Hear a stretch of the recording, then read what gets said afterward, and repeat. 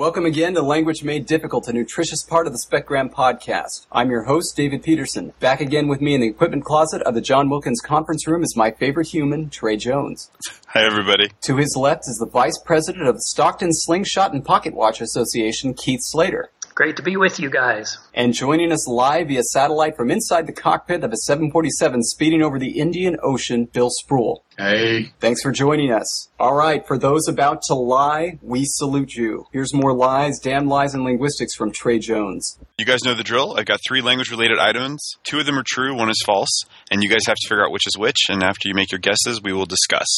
First, though, I have an amendment to the scores. Keith successfully filled out Form V71.9/R to submit his answer for Episode 8, which he got wrong. So the scores stand now, Keith, 3 out of 8, and Bill and David are tied at 5 out of 8. First place is mine for the taking. Depressing. Anyway, here we go. First item. The word "dord" was accidentally added to the 1934 Webster's New International Dictionary. Number 2. The average number of color terms in a language is 5 or 6. English has 11, and the most in Berlin and Kay's famous survey was 21 for Hungarian. Number 3, the Hadza language spoken in Tanzania has separate words for a number of rotting animal carcasses, which are considered a delicacy. Elephants and hippos are considered a single category, though they have different words for male and female animal carcasses for most animals. Who wants to go first? Okay, I think I'm going to go first because I really believe, I have to believe that one of these is false. Wait, first of all, I think I got confused again. Are we choosing the false one or the true one? 2 of them are true. 1 is false. Choose the false one, David. Choose the false one. Okay, yeah, I swear. See, this is my first time doing it, I'm pretty sure, so I'm not as well versed. Okay, I will absolutely believe anything that has to do with rotting carcasses and language. So 3 is absolutely true. That's gotta be true. The first one, I'm pretty sure that "dord" is a word. Anyway, I would be upset and offended if I opened any dictionary and didn't find "dord," because that's, at least that's a past participle of "to door," right? So that one's got to be true. The false one is going to be the color term one. I'm going to say the part of it that is false, and this is specific, is that Hungarian has 21 color terms. Because I assume we're talking about basic color terms. If we were just talking about color terms, English has over like 1,000 billion. And I'm pretty sure that the largest number of basic color terms is 12. And that's Russian, that distinguishes dark blue from light blue. There it is. Well, I think you're wrong, David. Okay. I admit that I didn't memorize, I didn't read Berlin and Kay's famous study, so I can't say anything about that. I'm with you on the anything about language and rotting carcasses. That's got to be true. But the first one is clearly false. So it's possible you can conceive of the situation in which a word is accidentally added to a dictionary. You cannot, however, conceive of the possibility that an entire entry was accidentally added to a dictionary, including definition and antonyms and all that sort of stuff that they put uselessly in dictionaries. So the proofreaders would have caught this. So number 1 is definitely false. Okay. Well, I disagree, especially on number 1. I think the word "dord" was accidentally added to the dictionary because it was supposed to be "drod." Did you say droid? Drod. Transposition of the O and R. Right. It's your basic metathesis. Number 3, I am also willing to believe that there are separate words for these because when it comes to exotic delicacy foods, it's pretty easy to believe anything, including odd things that have to do with weasels and coffee beans. So, number 2, I believe, is the false one, but for a different reason. English does not have 11 basic color terms. That is inflating the actual number of basic color terms in English. They may be pretending that your average person goes around applying the label indigo to things, but they don't. Yeah, the question of what's a basic color term makes this a suspicious claim no matter what number you put in there. Unless it's a number I agree with. I'm pretty sure I can name 11 right now. Whatever. Let's start with number 3. The Hadza language does in fact have separate words for each of several different kinds of rotting animal carcasses, both male and female. So everybody was right on that one. So I guess we'll take them in reverse order. Number 2. All right, David, let's hear the 11 basic color terms in English. Okay. You ready? Yep. Okay. First, black and white. All right, next, red, blue, green, yellow, orange, pink, gray, brown, purple. There you go. That's them. What happened Anyway, to tan and puce and, Not basic. what do you mean not basic? we're not going to. We're Okay, not go going to. ahead. Pink is not a basic color. Pink is a basic term. color term. Pink is a basic color, No, according it's to not. Berlin and Kay. If And you, see, they're wrong. Pink and orange aren't basic color terms. but remember, They're this is not a They're question. named after botanical items. This is not a question about basic color terms. This is a question about Berlin and Kay's survey. Okay. Which presupposes basic color terms. You did not have on there, according to Berlin and Kay. Yes, he did. That's implied by the question. More or less. Next. Anyway, David, if you're going to have the exact specific answer for why something is wrong, don't go first. Oh, right. Okay. So David's right. Hey. Yeah, the maximum is 12 for both Hungarian and Russian. Ah. Are they the same 12? I don't know. Okay, but just real quick, Bill, this is why pink is a basic color term. It's not okay in English to describe pink as light red. It is if I'm describing things. Well, you're a linguist, so you're non-naive into Although sometimes I would call it frosty cerise. Moving on. The word "dord" was in fact accidentally added to the 1934 Webster's New International Dictionary. With a definition? With the definition was density. The word was supposed to be D or D, as a capital D or lowercase d, Oh. as an abbreviation for density, and they ran it all together as "dord." Well, so it wasn't accidentally added. It was accidentally mistyped. I protest. Says You can take he. it up with the review board. The question was misleading. Isn't that the point? Okay, so the scores now. Keith still has 3, and Bill and David both have 6. Okay, but I say that I should get a half point extra because Bill obviously chose the answer he did because I went first, as you pointed out, Trey. Well, since he completely disagreed with your reasons, I think he did. I'll give you the half point, but only if you let me take away 2 points for never being able to remember whether it's one item or two. That it was. And I would Anyway. point out that being right for the wrong reasons is a tradition in linguistics. Oh, true enough. Okay, point conceded. Anyway, I only chose mine just because I wanted to disagree. So I should get 3 points for adding color to the discussion. Oh, I was just going to give you 3 points for disagreeing with David. Oh. Thank you. All right, thanks, Trey. Next up, some language news, but first, a word from our sponsor.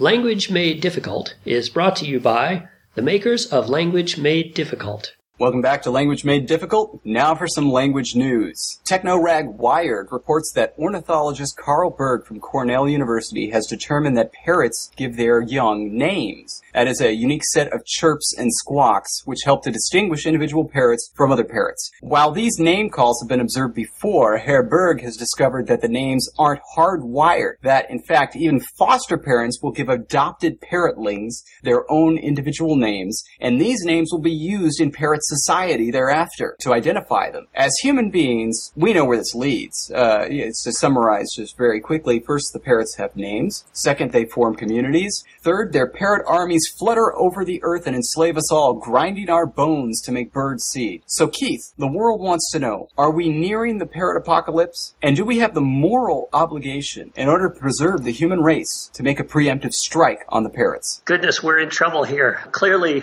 parrots are hot on our tails in terms of evolutionary development, metaphorical tails, of course.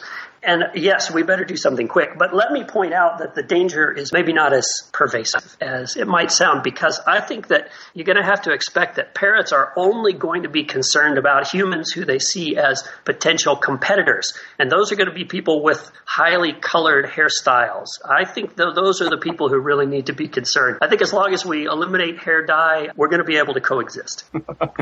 So one thing I noticed, just thinking about this, is that, especially in the context of our article from last week, is that even baby parrots are more intelligent than human children, right? Because, these are little things, and they're learning these names and are able to recognize them, whereas babies, I'm pretty sure they don't know anything. All they do is sit there and drool, right? Something like that. I think the researchers are making a false assumption from the beginning because they're sort of measuring these calls and saying that's a specific kind of contact call. What instead is going on is that the male parrot is saying, how did he get that crest color? Nobody in my family has frosty cerise crest feathers, and nobody in your family does too. Who's been visiting?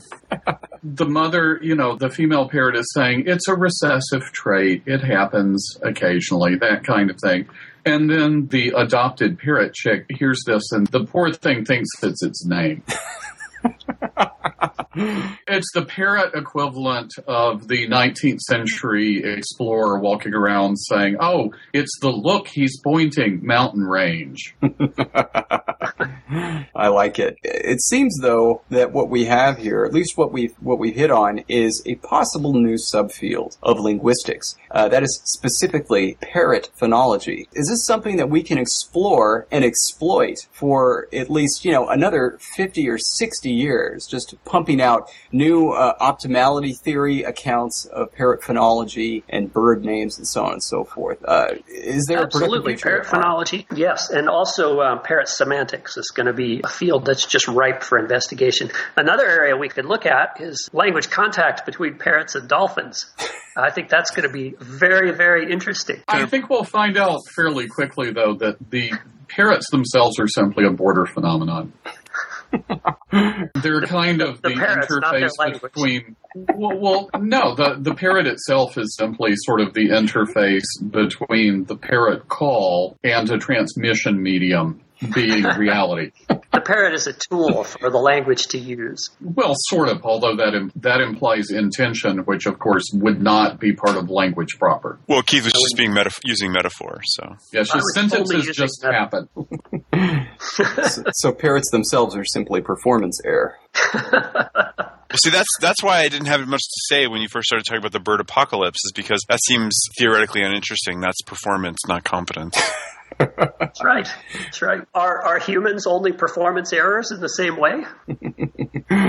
Oh, no, they're just called happy accidents, or at least that's what my mother said of me.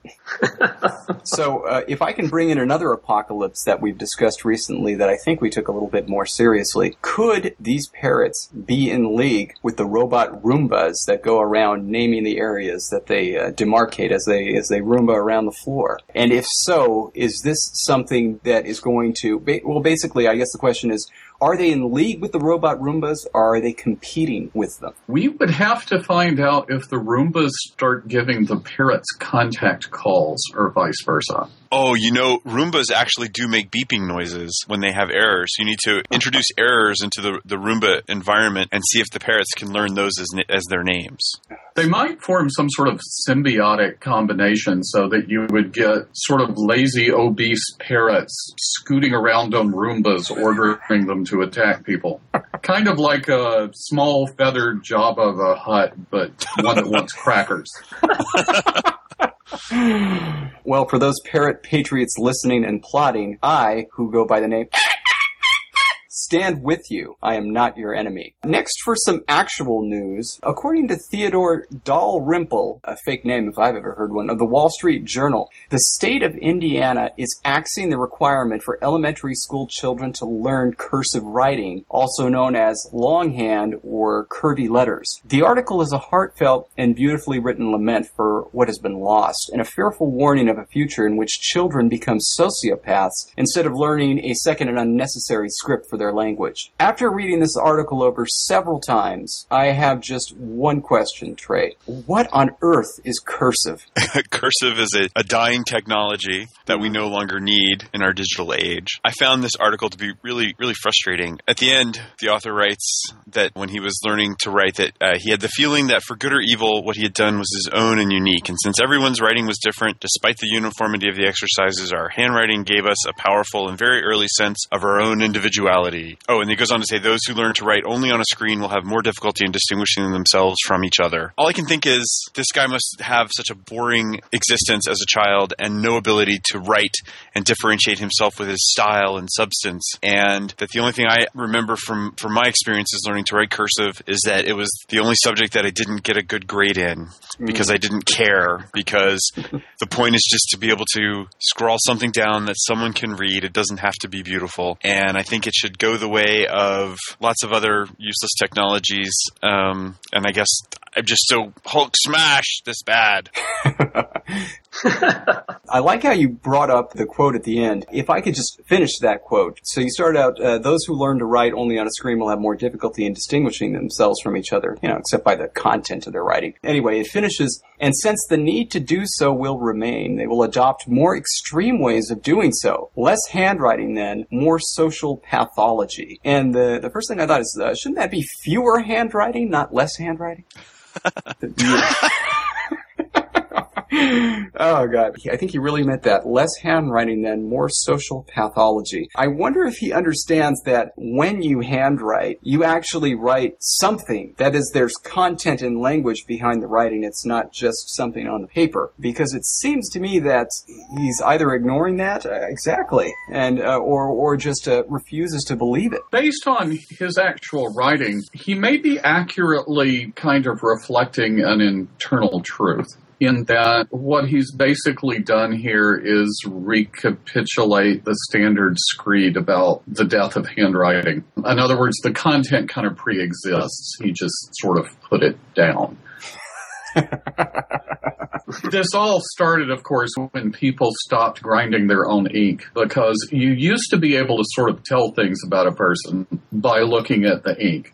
Somebody who got up in the morning and found all the good oat galls, you knew they were on the ball because you could see that ink eat into the parchment and know, they had worked on that ink. And then it was, we don't have to trim the goose quills, right? Let's just use these fancy writing sticks that came out. And you could not tell anything about the way they sharpened the goose quill because they weren't sharpening any. And, young people these days, you show them a goose, they have no idea how to get quills off the thing and how to sharpen them.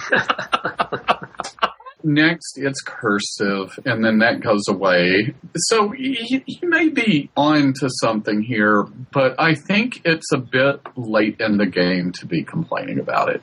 So I actually have a serious question, and maybe if one of you is familiar, you can help answer this for me. I learned Russian at the university, and they taught us cursive as pretty much the only way to write it. There was no printing form. You either typed it or you used this cursive. And if you look at the alphabet, it's actually quite a bit simpler to write the cursive than it is to actually form all those crazy letters. Like, goodness, have you seen their D? Well, that's also because like in Russian, if you print in Russian, you shout at people. Oh, I see. Oh, really? So is that the answer? Yeah. So then, yeah. Well, I mean, look, in Russian there are capital letters and there are small capital letters. Right. Print Russian is shouting at you. So they invented cursive so that they wouldn't have to shout. Right. So then, is the cursive then still in use by the, just the average Russian speaker, to the best of your knowledge? I actually sort of checked on this a while back because I discovered that I could not remember the distinction between a couple of the letters. And so, of course, I checked YouTube to see if they had anything on Russian. Indeed, there was a small movie of a man teaching people how to write in Russian. But he was using cursive, but apparently when you start writing Russian in cursive these days, James Bond music starts playing in the background. Because that's what happened in the film. And so they may, sort of be nervous about that now. I don't know. Your difficulty in trying to recreate the forms of the printed Russian letters and instead using the Russian cursive actually holds the seeds for the answer to this guy's complaint. If you don't teach handwriting and you just teach printing, as people age, their letters will erode and become simpler and faster. They'll actually develop their own unique form of handwriting. Now that I think about it, he should be happy about this loss of teaching handwriting if he wants everyone to have their own unique form of expression. We already have those. They're called doctors. No, but actually, thank you for bringing that up, Trey. Because, I mean, in all seriousness, I, of course, did learn cursive growing up because I grew up back in the dark ages, back in the 1980s when we thought Footloose was a good movie. That's right, I said it. Anyway, and that was the thing that always bothered me. It was, essentially, cursive was supposed to be a shorthand. It was supposed to be a way to write printing faster. But it was somebody else's. And so it wasn't faster for me. And in fact, when I abandoned it and I started printing, I did exactly what what you noted, Trey. So I started handwriting, and then pretty soon I saw ways to shorten it, and I've essentially developed my own cursive that's much faster than either printing or using the standard cursive form. And the reason I said that is because I did the exact same thing. Except the way you're doing it, you probably would run into trouble with more formal writing because you're slowing down in the wrong places, and that lets the ink flow off the pen more and pool up. Pen? You have to go at the right speed. Well, sorry, pen, for those of you who have trouble with context. No, I use a light pen and a PDA for all my writing. I'm not familiar with this analog pen you're talking about. How do you add individuality? Oh no, it tracks the movements. I don't have it convert to type. I just basically write on my iPad with my iPen, sending my iDocuments, because that's how I roll. To your iFriends. The other thing I wanted to say is that this reminds me of Socrates complaining about the invention of writing and how this will create forgetfulness in the learner's souls because they will not use their memories. They will trust the external written characters and not remember of themselves. Weren't you having trouble thinking of an example a minute ago? The Hulk anger passed. I've decided. But I was just pointing out, maybe if you had to rely on your memory more, you would have remembered some examples. I remembered to use the Google and looked it up. All of this is really just the orthographic equivalent of hiking his pants up to his armpits and screaming, "Get off my lawn!" What's really going on here fundamentally, it's just basic grammaticalization. And what you guys I realized this when you guys were talking about individuals will replace cursive with their own cursives. Because really what happens is that, handwriting starts out in some stylized form and then gradually gets eroded into more and more scrawly, loopy kinds of things. That's just the way things normally gradually erode in a grammaticalization process until finally they erode away to nothing. And that's what's happened to cursive. And now the whole process will have to be repeated. It may happen at an individual level or there may be some more standardization. I mean, the interesting thing will be if individuals, instead of just creating loopy, scrawly forms of writing, follow the model they get from various fonts, since they're exposed now to lots and lots of different strange ways of printing the same letters. And maybe individual cursives will be more influenced by, fonts that people get on their, whatever these things, computers, screens are called. So then rather than just writing cursive, we won't call it cursive, we'll call it writing Comic Sans. Something like that. Well, I think that's enough for this. If you'd like to submit a comment, please mail longhand replies to your local government representative. They are obligated by law to pass all such letters on to us. We will be back with Mr. Linguist again, but first, a word from our sponsor. Language Made Difficult is not brought to you by the American Philological Association, the Poetics and Linguistics Association, nor the International Council of Onomastic Sciences. All right, we're back. And today we've got Mr. Linguist with us on the line. Are you there, Mr. Linguist? Yes, I'm being here and have wonderful time talking with you. Fantastic. We have a question from Keviniela Bickelson of New Haven, Connecticut. She asks, is funner in any dictionary? So what do you think, Mr. Linguist? Is funner a word? It's a good question. Thank you, Rodiela. It all depends on how you define word. Is appropriate to put too many tests and you see result of tests and then you know for certain whether it's word or not. First, most important test, is word on Google? If you type into Google, it's important note, no red underline, I do this. So Google thinks funner is word. However, look and first hit is to Urban Dictionary. I have already been saying that Urban Dictionary is quite dangerous for use by outsiders. Therefore, result is inconclusive and we need third test to decide. Last test is most conclusive but highly volatile. First, you take word out of language and pin down with pins like butterfly. Next, you extract word DNA for later use. Finally, you pour mixture of acid, ammonia, lye, and calligraphy ink over word and see if dissolve. If dissolve is word. This we know because after it dissolve, is no longer word, which means that it used to be word. If not dissolved, no word. And that is that. I am pleased and disappointed to inform that I performed test, and it's true. Funner is word, or was word. Unfortunately, it's gone now. I have created new word funner from old DNA and reintroduced to English, but it no longer means quite what it used to mean. Now means some kind of hairless rodent with very bad smell. Much apologize, but what's done is done. I wash my hands of it. And there you have it, Kevin Yella. Thank you, Mr. Linguist.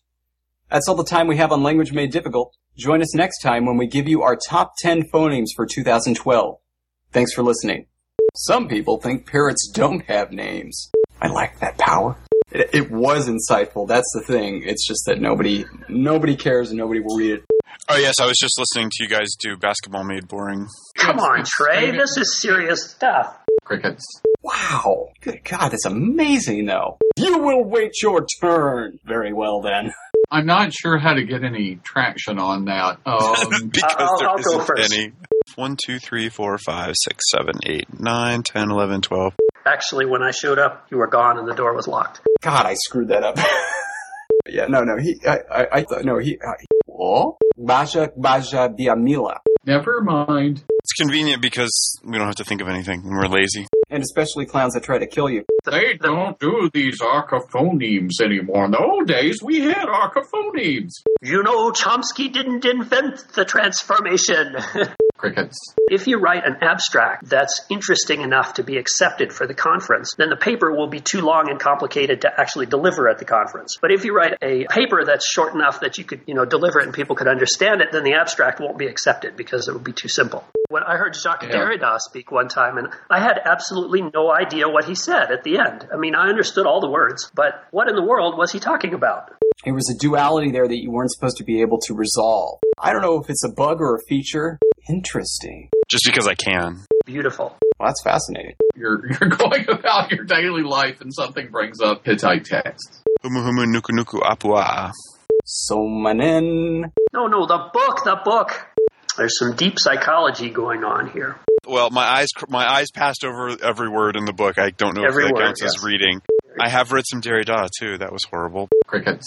I was going to make some sort of contribution that I thought was valuable, and now I forgot what it was about. And I had nightmares. Now, I like violence. I thought that went very well. Not bad. Crickets, crickets, crickets, crickets.